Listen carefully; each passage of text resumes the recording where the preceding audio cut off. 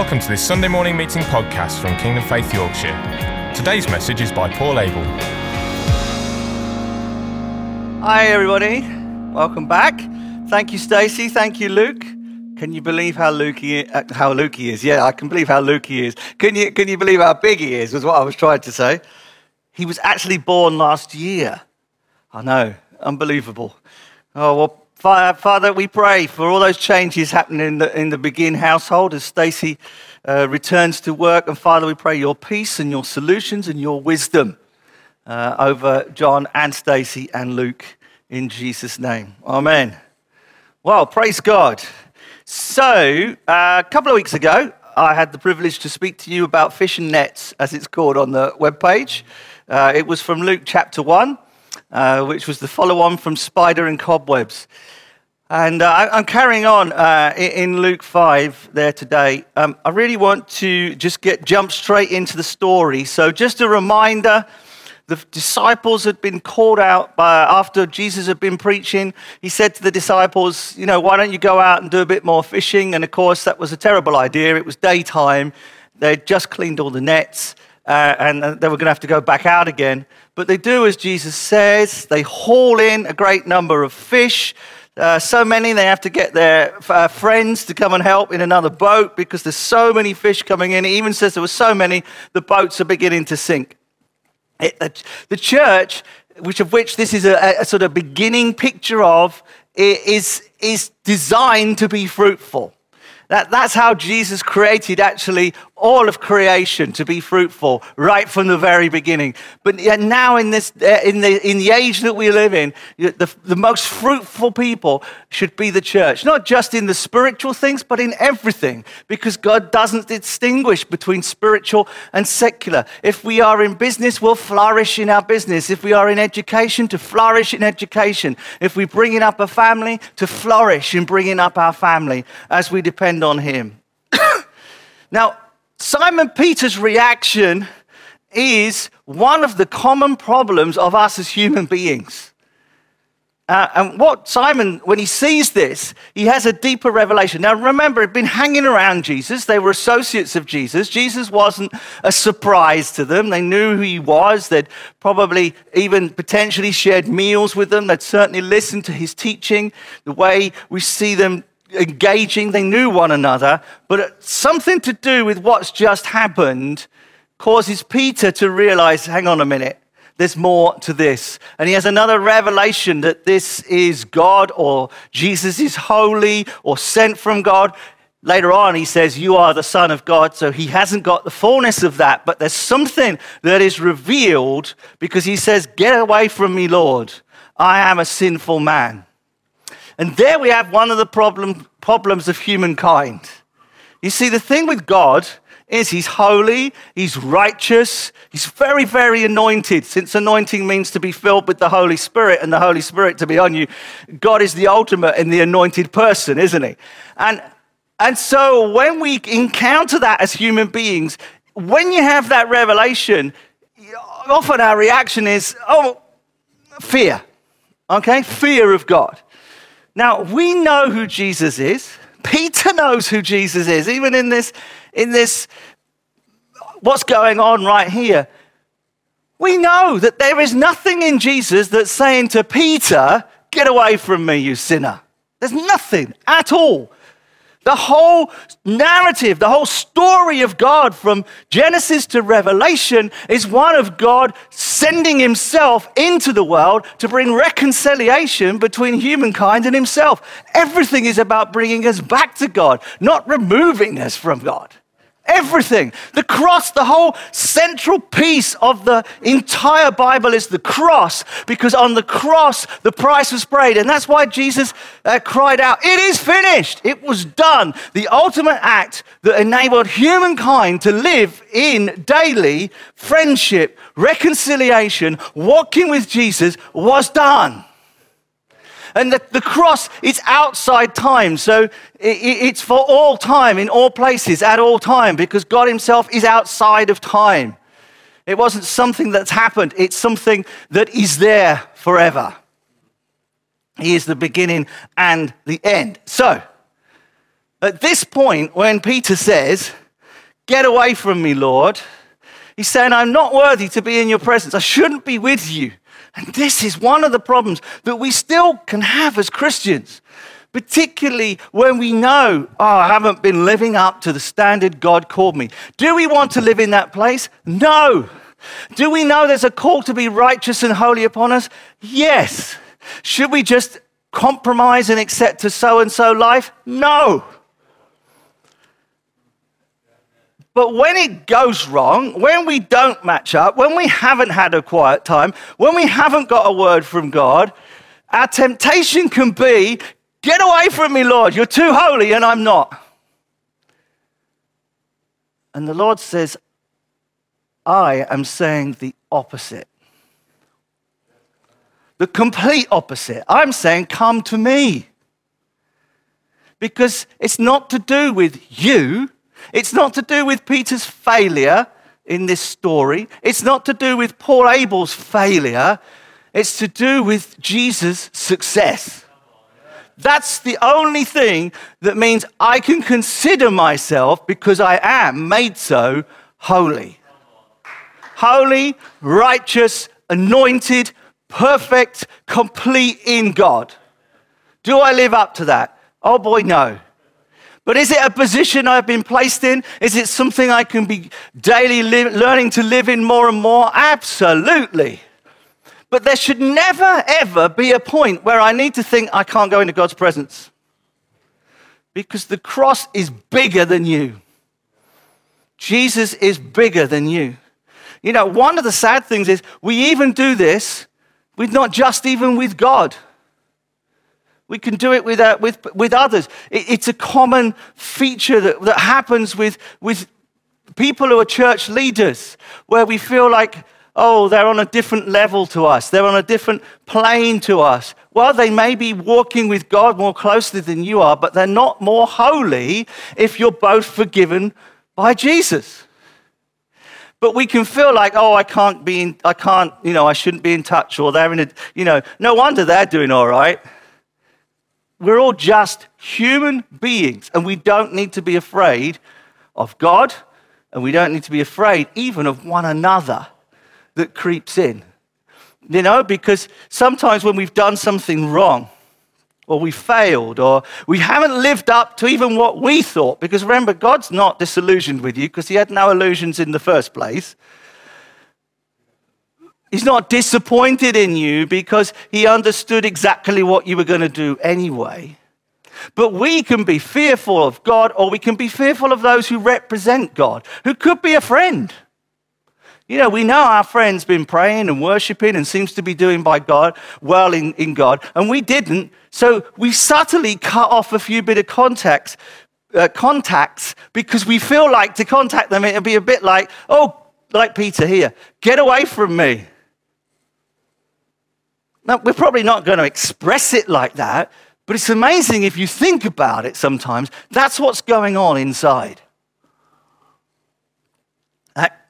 I don't want to be near you because. And that is completely a lie. You are never in a place where you're not worthy to be with another human being. And you're never in a place when you're not worthy to be with God, because none of us have worth in our own actions, our own deeds, our own family, our own background, our own jobs, our own whatever we do. Our worth comes from, I have been called by Christ and I am saved by him. I am a new creation. The old has gone, the new has come. And even if you aren't saved, every single person on the planet is a creation of God. And when God looked at creation, he said, it is good. And you say, yeah, but there was the fall. Yes, but it's still God's creation, corrupted maybe, but it's still God's creation. And he wants to bring it back to that place. And he will. He's coming again. He's coming again. We sometimes forget that.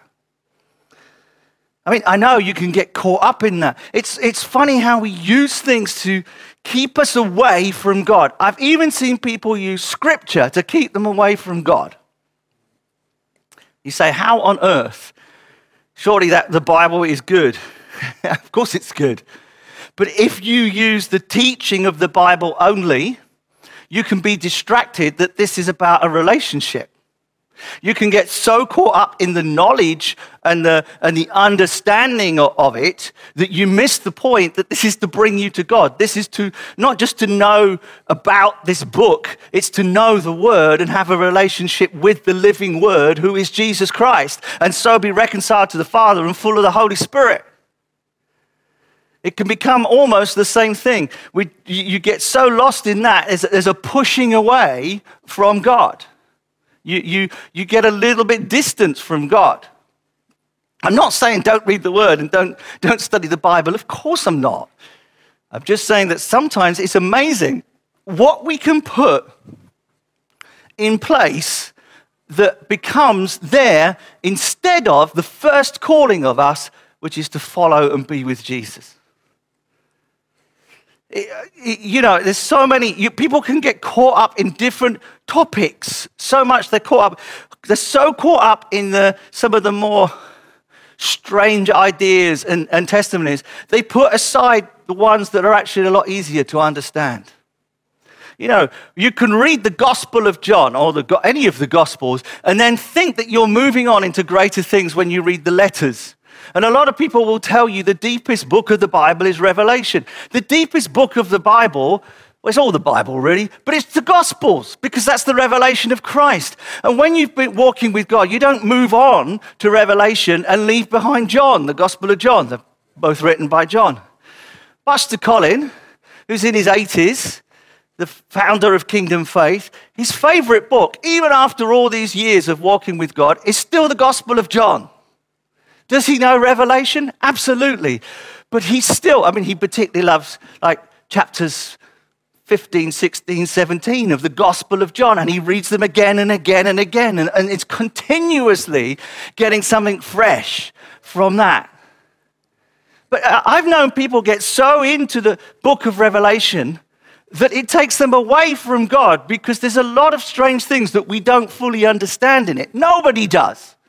And if somebody tells you they understand everything, they're probably not it's probably not true. And instead of bringing you to God, you get lost in some of the weirder things. I mean, the book of Revelation is about that we have a relationship with God and he's coming back in its most fundamental form. It's not about the road layout of Washington or what's on a dollar bill and all the other many conspiracy theories that get tagged onto that. Yes, know your scripture well. But when you're getting lost in Revelation, get back in the Gospels. It's not the Bible that we don't understand that causes us problem. It's the Bible we do understand. Because the Bible we do understand is always calling us to a higher level of living. And actually, I'd even go as far to say this. If you're a little bit offended if I just talk about, looking up things on YouTube about the book of Revelation and it's probably that's because you're already going too far, because I'm only saying get close to Jesus. That's all I'm saying. Keep close to Jesus, because it becomes like Peter here. It can be sort of a bit pushed away from others, or you feel you've got a bit more knowledge than others. If we have a greater knowledge of the Bible, okay, that means we have a greater revelation of the Word. The Word is Christ. So if we have a greater revelation of the Word, we will be even better at loving others and serving others and seeing the gospel lived out. And if we're lost in some esoteric knowledge, we are not getting closer to Jesus. In fact, we're being pushed away and the enemy is snuck in. And you're distancing yourself. We want to get right back in a place with Jesus. Whether you consider yourself the worst sinner or the holiest saint, and the truth is you are a holy saint in Christ, we have a place right with Jesus. And that's what happens here. It's then what happens is you see the same thing. Luke is, as he's putting together these accounts of what happened, he's being very clear to show that it's about being reconciled to Jesus again and again. The man with leprosy and the man who is paralyzed, it's all about being reconciled to Jesus. It's all getting back to this story where Peter said, get away from me. And then Luke starts to show that is the opposite of what God wants. Yes, he's holy. Yes, he's righteous. And sometimes we meet somebody who's on fire for God and the anointing can be on them, that the same fear that came on Peter can come on us. That fear, if we react as I want to be apart from God, is not healthy. The fear of God that the Bible talks about actually draws us to him, not pushes us away. Fear of God is awe, it's respect. The fear of God is, he is so amazing, and despite everything, he loves me. That's the fear of God. And then you realize what he's done for you, and the fear of God is like a fear of not fulfilling everything that he's called you to do. You just want to live your life for him. The fear propels you to serving God. The fear propels you to love others. The fear propels you to be connected with others. The fear of God. The fear that the enemy brings in pushes you away from others. And he's so subtle. The heart, it says, is wicked and deceitful over and above all things, because the enemy can whisper into that heart and we can just respond to all kinds of things and slowly, usually push us away from the presence of God. And the enemy's hoping that we won't notice. And in that place of being pushed away, we're more likely to get offended at what somebody else has done. We're more likely to be irritated. We're more likely to have a host of other things going on. And it's because we've let go of Jesus when we're supposed to let go of the things that keep us away from Jesus. So, I am a sinful man, says Peter. But Jesus says to Peter, or Simon Peter, don't be afraid. Now, can you see again? There's these two sorts of fear, and people can get so confused about this. We should be fearing God. Yes, but not fear. There's God. It's the fear that draws us to God. Any fear that pushes us away from God is either from the enemy or it's our own flesh and a lack of understanding of what Jesus has done for us and who God is. Because he's the opposite. He is the opposite. And that's what's going on in this very, very short account that we're just looking at here to remind us to go to Jesus, whatever. Do you feel sick today? Go to Jesus. Do you feel angry today? Go to Jesus. Have you got 52 people you haven't forgiven? Go to Jesus.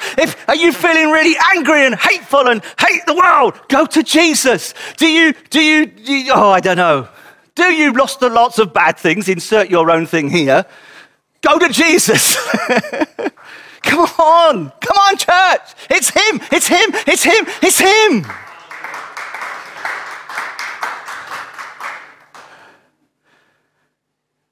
Jesus said to Simon, don't be afraid. God says this again and again and again and again and again and again and again in the Bible to people he meets. From the Old Testament to the New, don't be afraid. Do you feel afraid? If you're afraid, God just says, don't be. You don't need to be. It's okay. I'm here to bring you back to me. Not push you away because you're a sinner. I've died that you can be washed clean. Washed with the blood of the Lamb, as we say. So that you can walk with me. So here's Simon. He's reluctantly, and let's face it, it was pretty reluctantly done what Jesus has said to him. He's been quite rude in the way he said it. If you read it, you can see, he said, well, because you've said it, we'll do it. It wasn't a like, yes, Lord, was it? It was, oh, all right then, because it's you. So he hasn't exactly honored God in what he's done. But he did do it. And then he's in fear of Jesus and he's telling him, get away from me. I mean, that again, it's not the most respectful thing to say to God, is it? Get away from me. Or I'm going to get away from you. Either way around. And Jesus basically tells him what he's going to be doing in the primary call on his life at this moment. Isn't that incredible? At this low point of Peter really in mostly failure, Jesus still speaks the truth over him and says, Peter, and it becomes a word for all those who follow Jesus. But here, it's being spoken right over Peter. Don't be afraid. From now on, you will fish for people, a fisher of men in the old translations. And their response at this point shows that something is happening, something is going on, something is changing. And this exact same call is on us right now. If you're watching this and you don't know Jesus, this is Jesus speaking to you today. If you do know Jesus, this is Jesus speaking to you today.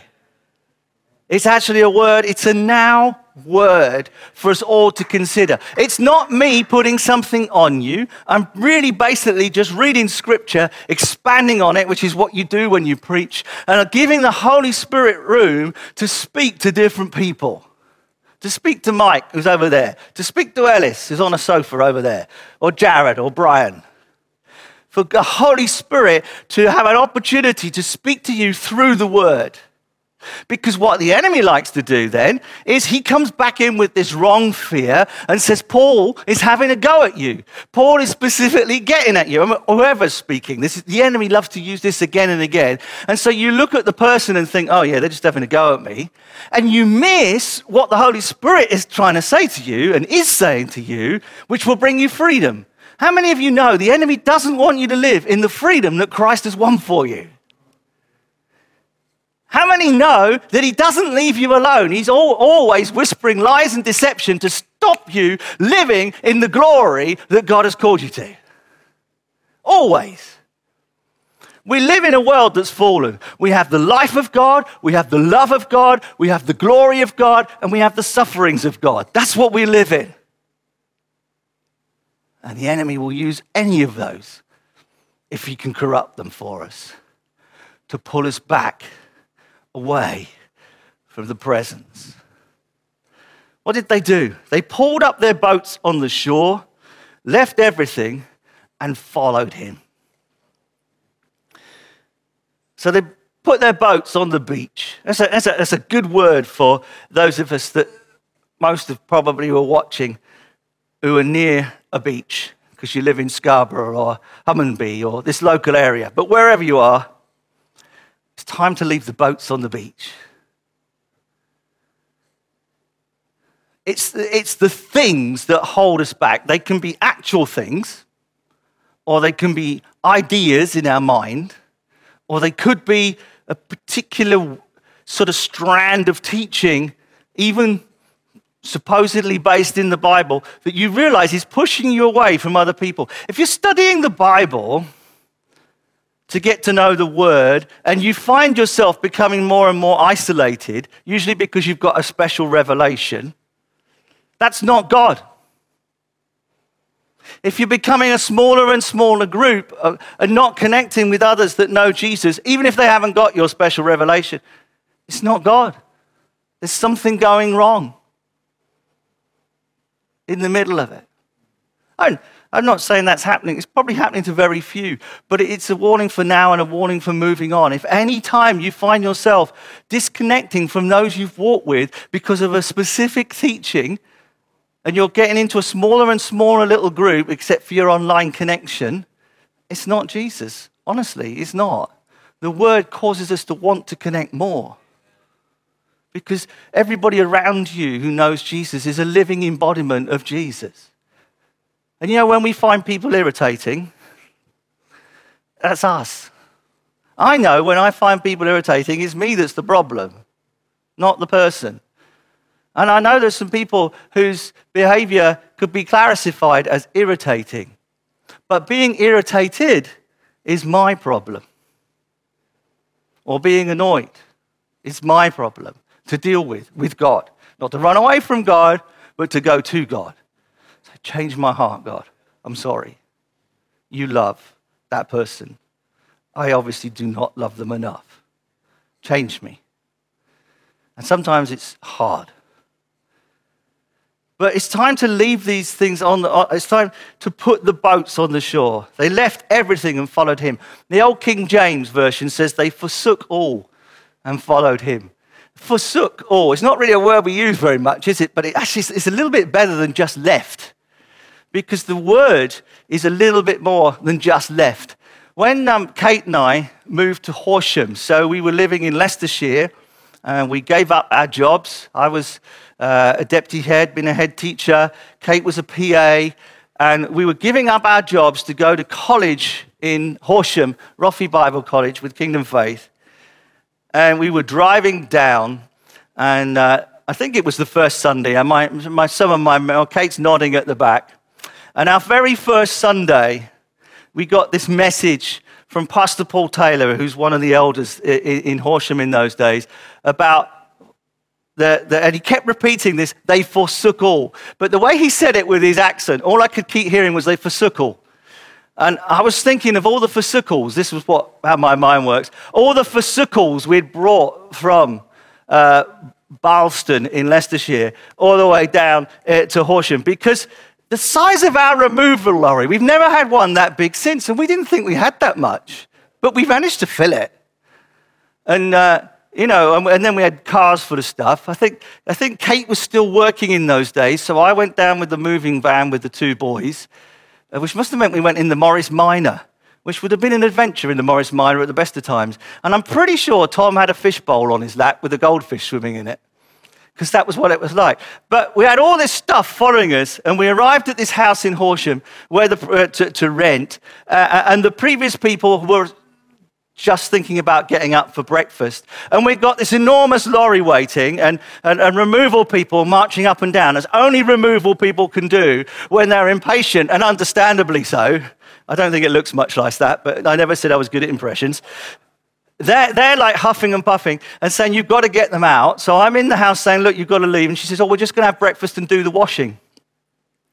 And she's hanging up the washing. And as she's hanging up the washing, I'm taking it back off the line and putting it in a box wet. I'm saying, no, I'm sorry, you've got to leave. They did leave, praise God. But it was a situation. And eventually we were able to unload all these forsookals on the lorry and fill this house. I'm not really sure how we managed to fill it. It was a bigger house than the one we had, but it seemed pretty full. All this stuff. So much stuff. We had fish and chips for tea, me and the boys, and I couldn't find the knives and forks. We searched so many boxes, just opened them up. Where are the knives and forks? Oddly enough, they were still in the same drawer that they'd been in when they were in the kitchen, because that bit of kitchen furniture had come with us. So they were in exactly the same place they'd always been, and in fact still are. 23 years later, they're still in that same drawer. But we couldn't find them, which Kate found most amusing when she turned up and sorted us out after we'd put everything everywhere. Very terrifying time arranging a new house without your wife being there at the time, because she's working, thinking she might not like this. But we had all these forsookals, and I remember just listening to this thing by Paul Taylor thinking we've got an awful lot of forsookals. It was good for us when we moved to Scarborough, and then we moved from Deepdale in Scarborough to the little house in Old Town we have now, because we finally got rid of a lot of forsookals. And Kate's just going, yes, at the back. I'm a bit of a hoarder at the best of times. And when you live in a house like ours, where you don't have an attic, you don't really have cupboards to speak of, you can't have a lot of extra forsookals. You can't even have a lot of extra furniture. So there can be physical stuff we just need to let go of. You know, the stuff we hang on because we've just had it for years. But the boats on the beach are much more than that. This represented for them, these forsookals, these boats on the beach, their whole lives, really. They were brought up to be fishermen. They weren't trained to be disciples following a rabbi, a teacher. But they left them. I mean, we don't need to get overly romantic about it. They obviously didn't burn them or destroy them, because after Jesus had died, they go back to their forsookals for a while, don't they? They go back fishing on the lake. And what does Jesus do? I've had enough of that lot. I've just died for you. I'm back in heaven, and now you're fishing again. We've just had 3.5 years of walking together, and you're fishing again. He didn't do that, did he? What did he do? He cooked the fish on a barbecue on the beach that they could sit down and eat together. And he reminded them, probably, of this day. Remember that? You've forsaken this. And that's why I said it's for us as Christians, and it's for us whether you're not a Christian or not. There's always this call that comes from Jesus to come and follow him. And whenever we follow him, there's always forsookals. There's always things we need to let go of. Sometimes it's a way we understand something. Sometimes God calls us from one place to another. Sometimes it's about how God calls us to live. You know, if you're coming to Christ and you're somebody that regularly gets drunk, you've got to give that up. That's a forsookal. It doesn't do you any good. But it could be gossip. It could be overeating. It could be chalk ices, for goodness sake. All these things. And it's between the Holy Spirit and us, which is what I was saying earlier. It can even be, and that's just why I was using this illustration, because it can feel like an extreme one. It can even be that we've really got hooked into a particular kind of teaching, and we realize actually over time this is actually taking me away from other Christians, and so actually away from God. We want to be connecting with people. Let's just have a little look at this word for forsook for a minute, or to forsake. Because the modern translation here, it says they left everything.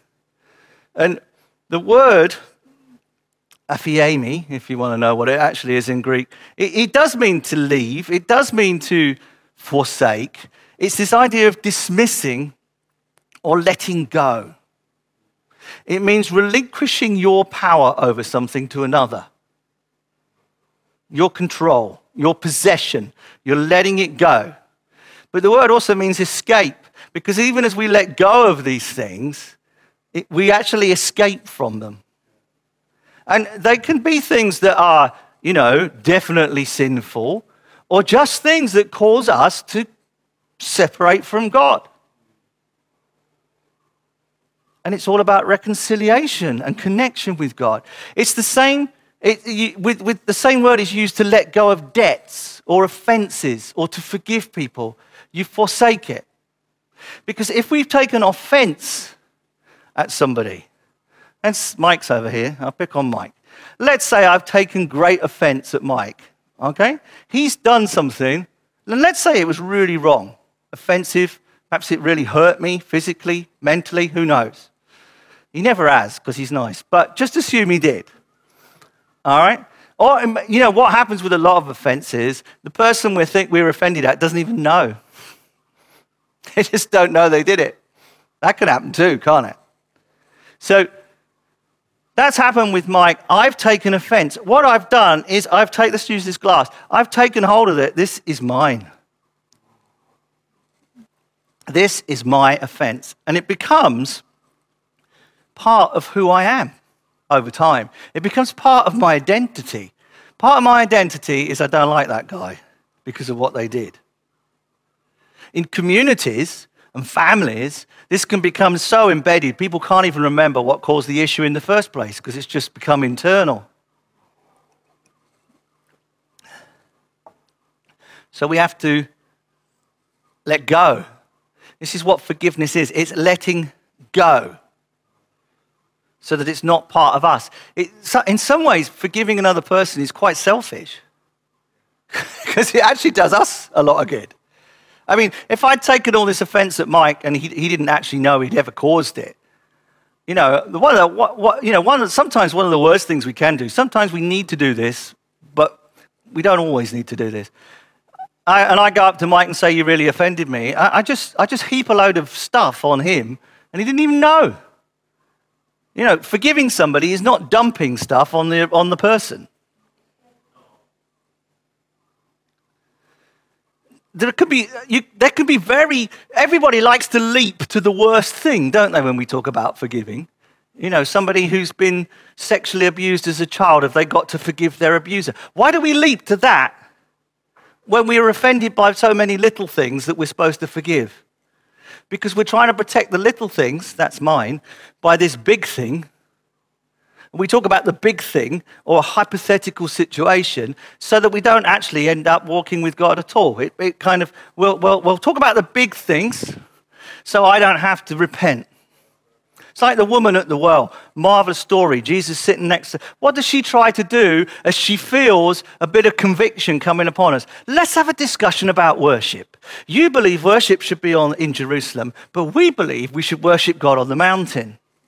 It's something that doesn't directly affect her because she can feel something about, I've got to change my behavior. I've got to let go of the way I've been living. Let's have a theological discussion which doesn't affect me in any way whatsoever. And boy, have I done that. I bet you have too. It's letting go. It's it's just letting it go. And what happens when we are forgiven by God is the sin is literally removed from us. It doesn't disregard the sin. It doesn't say that what happened was nothing, and this is where we do get to that really difficult, hard case. When you forgive somebody that has genuinely done something awful, it doesn't say it didn't matter. It never says that. There may still need to be justice, for example. But it's trying to enable you to be free of that abuser. And it's not just the preacher says I've got to forgive them, so I forgive them. Sometimes these things we have to grow and learn and step into them as we learn and get greater revelation and healing from God. Don't think I'm saying, you need to forgive them or you're not acceptable, because this whole message is about how you are acceptable. Even if we're carrying a lot of unforgiveness, what happens is it's like building a cage around that makes it difficult to relate to God. But God's still there for you. He's not rejecting you. Doesn't deny what he did at the cross. So God removes sin from us as human beings so that we are not guilty and not under the power of those sins. All sin actually controls you. Now, most people get into sin because they like it and it's enjoyable. But the more you get into something that is destructive because it's not something that God has given to us to do, the more it actually controls us and we feel compelled to do it. And God's forgiveness comes in to break that. That's what it does. But it's the same as the word that Jesus uses it's the same, as the word that Luke uses when he says they pulled up their boats on shore, they forsook all, or they left everything and followed him. And the last bit, just as we finish, is, of course, it's not just a question of letting go, but it's a question of following. They didn't forsake all and do nothing. They came alongside Jesus. The word followed in the Greek, it means to go with. You could even explain it as a continuous friendship, a continuous fellowship. We leave the boats on the beach so that we can stick with Jesus. Because can you imagine? Just create a picture in your mind of the fishermen trying to drag their boats around Israel while they followed Jesus. But that's what we often try to do as Christians. We're just trying to pull everything we've got along with us. And then we wonder why it can be such a struggle. Everything we give up, God will repay with more. Not necessarily identical, but you will be more. We can't be more generous than God. Whatever we give up for God, including sin, he will bless us even more because we've stepped into another level of freedom and escape. Maybe you start to smoke something when you're under pressure, and it really helps you because you feel not so under pressure. You like the feeling that smoking that particular drug gives you. But ultimately, you'll be controlled by it because every time you get back into that situation, you will need it. And of course, as we know, it can even grow into worse and worse things. You say, I'm fine. I'm controlling it. It's with me. No, you're not controlling it because you're still doing it. If you were truly controlling it, you could say no. And so often we can't when we're stuck to something that we're addicted to. But in Christ we can. That's the escape. That's the leaving the boat on the beach. And yep, sometimes you might go back and start fishing again, just like the disciples did. And Jesus will make you a barbecue and say, come on, we've got something else to do. Let's walk in continuous friendship, in continuous fellowship. Instead of fellowshipping with whatever it is, come fellowship with Jesus. Jesus said to Simon, don't be afraid. And this word's to all of us. Then Jesus said to the people of Kingdom Faith Yorkshire and to those watching this broadcast as the word was read, don't be afraid. From now on, you will fish for people. So they pulled up their boats on the shore, left everything, forsook all, and followed him. Let's have continuous friendship with Jesus. Amen. God bless you. Well, praise God. Let's just pray for a minute, can we? Just as we finish. Particularly if you want to leave your boats on the beach. If you aren't sure what your boats are or what I'm talking about, ask the Holy Spirit to show you your boats on the beach. Because believe me, pulling a fishing boat around the land is not going to be a pleasant experience for anyone.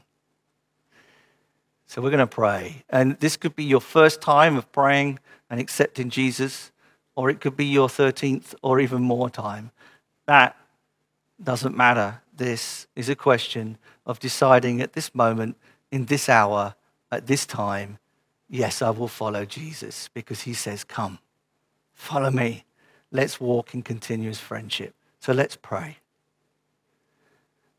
Father God, we come before you now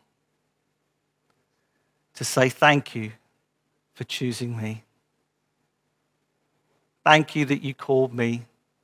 Thank you that I've had exactly the same experience as Peter with you saying, you are called to be a fisher of people. Because we all are. Whatever we're called to do, however we work that out. Even if we actually are called to be a fisherman on the sea here in Scarborough, we're also called to be fishers of people, to connect with people, to show them the love of God. So Father, I repent of not leaving everything behind because I didn't trust you enough. I repent of trying to solve everything myself. And I repent of being afraid to just go for it. And Lord Jesus, I pray now that I will rely on you for every step. I won't look to my own resources, but I'll look to that you have given me and supplied to me so that everything that I do brings glory to Jesus and not glory to me. Father, may I retire in the sense of Jesus is enhanced. May people see Jesus, not me. And Lord, I give my life to follow you and to be a follower of Jesus. And I know that you'll enable that to happen by your Holy Spirit. Amen. If you just prayed that for the first time, you've actually just become a Christian. Well done. Congratulations. Let the adventure begin. If you have, contact us. We can send you some stuff that will help you in those early days to do that walk. And you can check out, if you go to our website, kingdomfaithyorkshire.com, you'll see there's a Know Jesus banner. Click on that. There's loads of information there about walking with Jesus. Enjoy the adventure. And for everybody else, praise God we've left the boats on the beach. Amen. See you all soon. God bless you. Bye. Thank you for listening to this Kingdom Faith podcast. We trust it's been an encouragement to you. For more information and resources by Kingdom Faith and for our other audio and video podcasts, please visit kingdomfaith.com/Yorkshire.